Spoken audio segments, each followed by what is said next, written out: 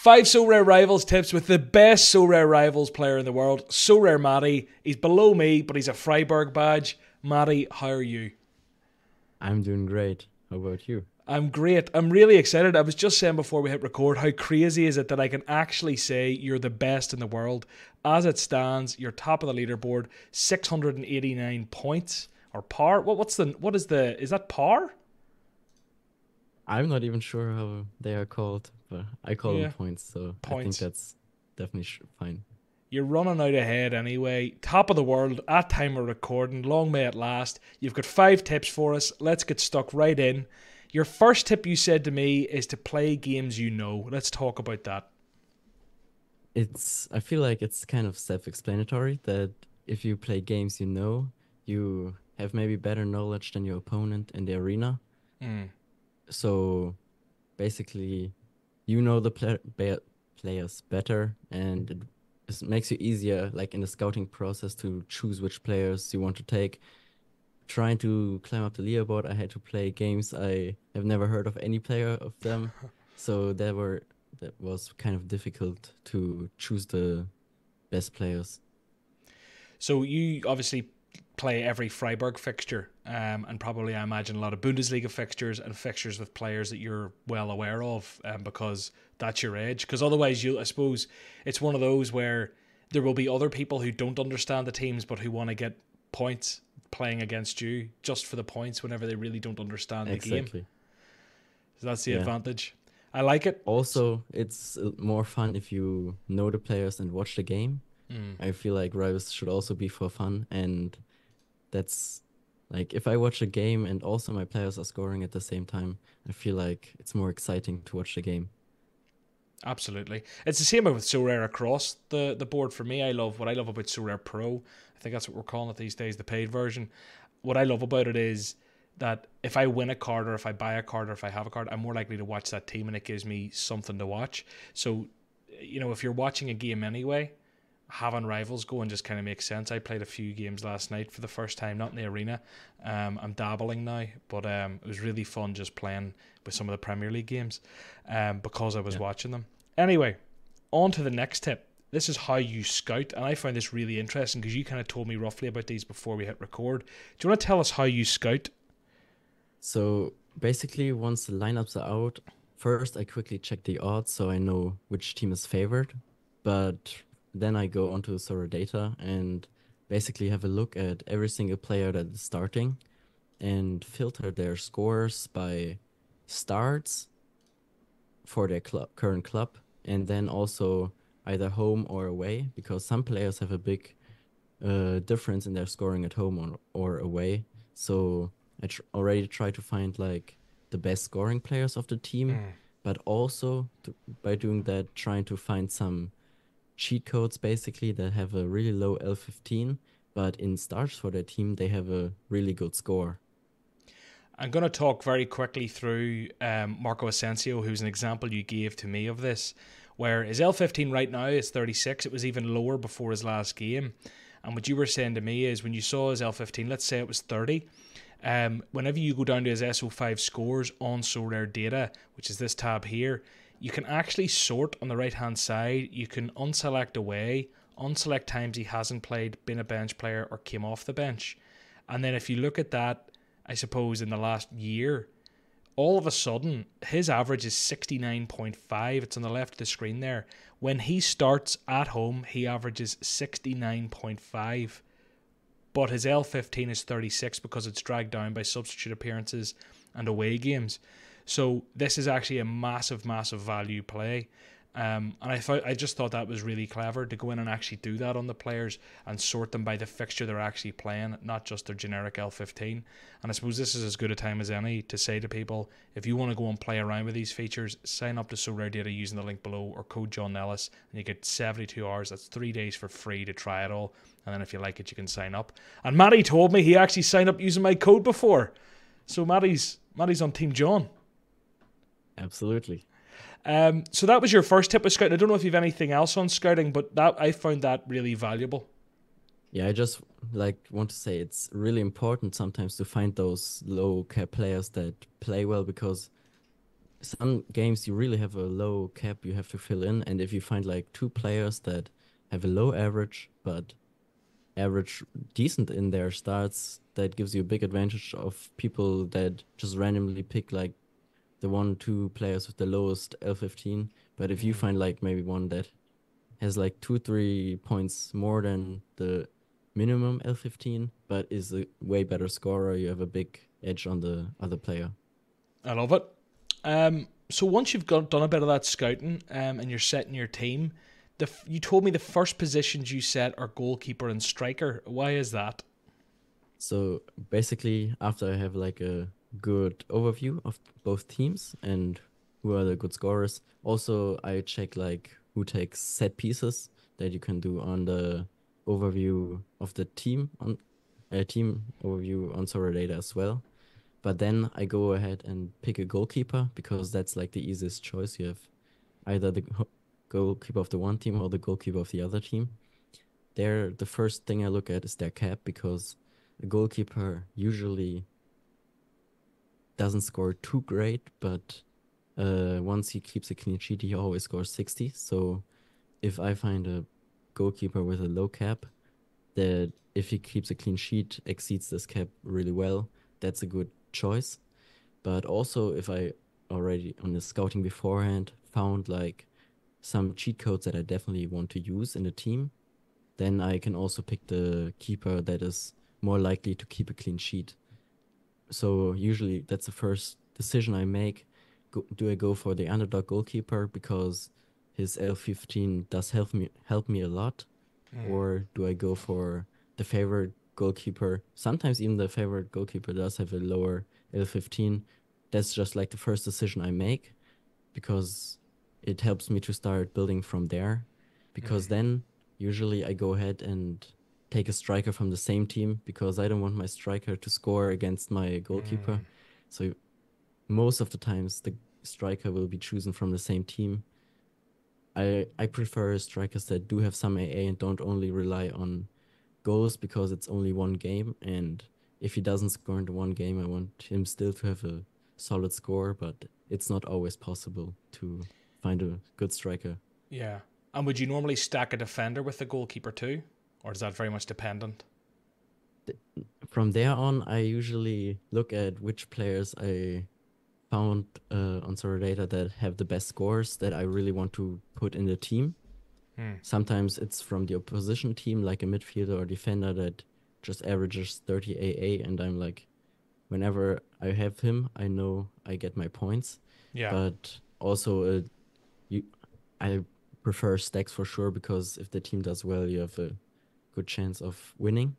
Mm. But that's also like always depends on the fixture and which players teams have. Some teams have multiple players that do score great, and some fixtures you have only one defender that is scoring and good average. So Mm. you're basically forced to play that player. But usually I have like two or three guys that I definitely want to play, Mm. and often there's one spot left for a player where I will come to my next tip. That is for me like the most underrated tip so far to make use of the tactics Yeah. because there are some players that will help you a lot with those tactics that might be not the best scorers but decent scorers, but are cheat codes for certain tactics. I believe we had some examples for Yes, that. 100%. I've just pulled up on the screen some of the different tactics. We've Tiki Perfect. Taka, Jogo Bonito, All Out Attack, Park the Bus, and Gegen Pressing. But two of the players you mentioned to me beforehand that you'd scouted and used or had used against you, I think, was the first one was Harry Winks. And I've pulled up an example of a game here where Leicester won 4-1. And he completed 138 passes. Why is that so important? I feel like those tactics can give you a big edge on the other players because often people come to the same lineup or similar lineups. And I feel like often I played against some tactics that didn't make too much sense for the players they chose because the depending on the players, like how they play in the game, it's sometimes really important to choose the player that helps the tactic that you might choose for the team, depending how you think the game will play out. Yeah, because you were saying here that Harry Winks actually averages massively high passes per game when he's at home. And that Yes, was, I think it was the Huddersfield Town they played there, the 138 passes.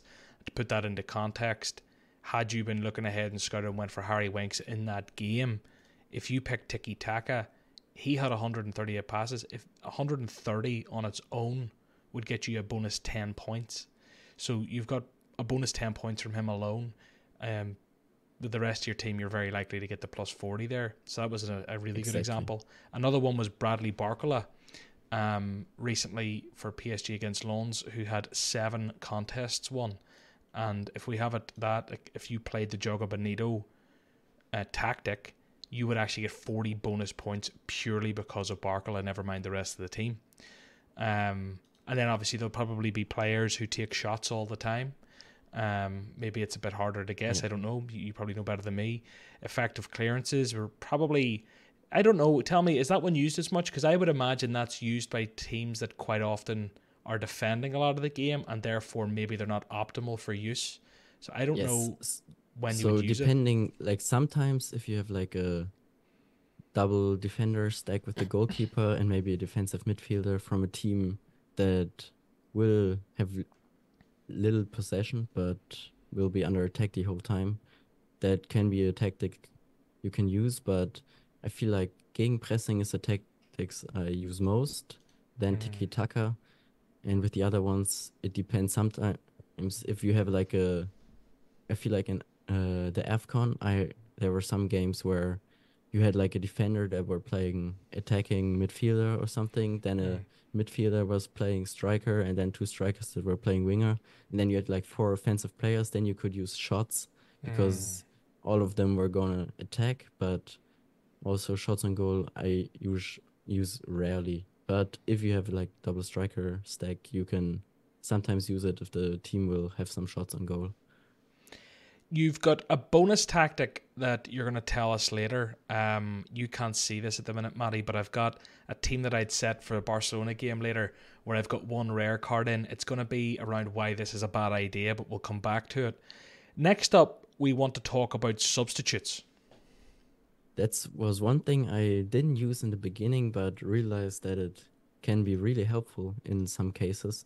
Because if your player, for example, gets an early red card or gets injured really early, you can bring in a new player that, if you watch the game, you can sometimes see who's going to come in, or you have to Mm, guess who usually gets subbed in, and therefore get like an advantage on someone that just leaves their player that will only score 35 or 15 after a red card or own goal.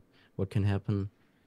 You can bring in a player that has the upside maybe by scoring or just doing all right, getting a little bit more points than that. mm, Where you have to be careful though is if you take out a player, I believe you lose their points on the bonus. So if they had like 10 uh duels won, you might don't want to sub him out if you lose 40% points on the yes. tactics. But sometimes early red card or early injury, it is a great tactic to get in an advantage.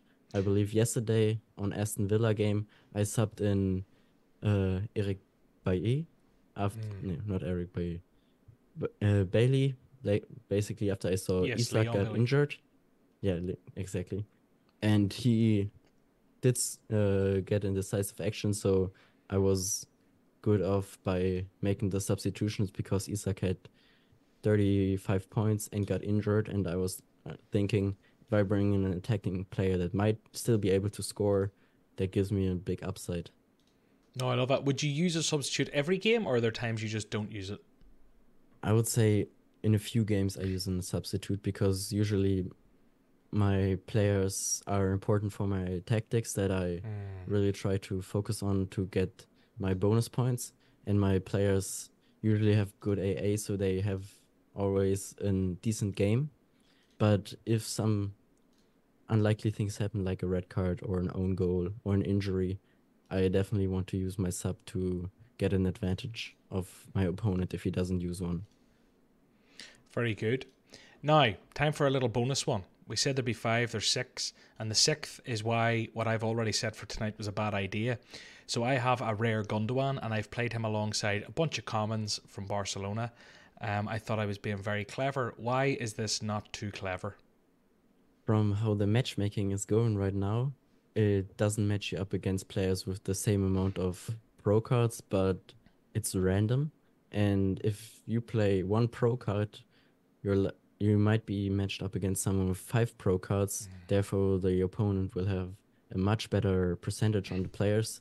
And sometimes you don't even have a chance to win. I had games where we had both picked the same 5 players, but I didn't have as many pro cards as the opponent, so I just lost by bonus without a chance to win.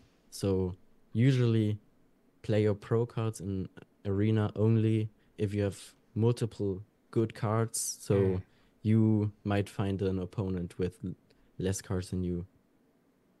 I like it. It makes sense. I'm going to have to go and change this one. So, Matty, that's all our tips. Thank you so much, everyone. Matty's thinking of making some content in the future, so get in the comments. Thank him for coming on and give him some encouragement to get started himself. And make sure you go and check out Sorare Data using the link below or code John Nellis. I'll get paid if you do. Thank you. And you will get 3 days free to try out all the features and scout like we've just mentioned. Matty, thank you so much. Thank you for having me.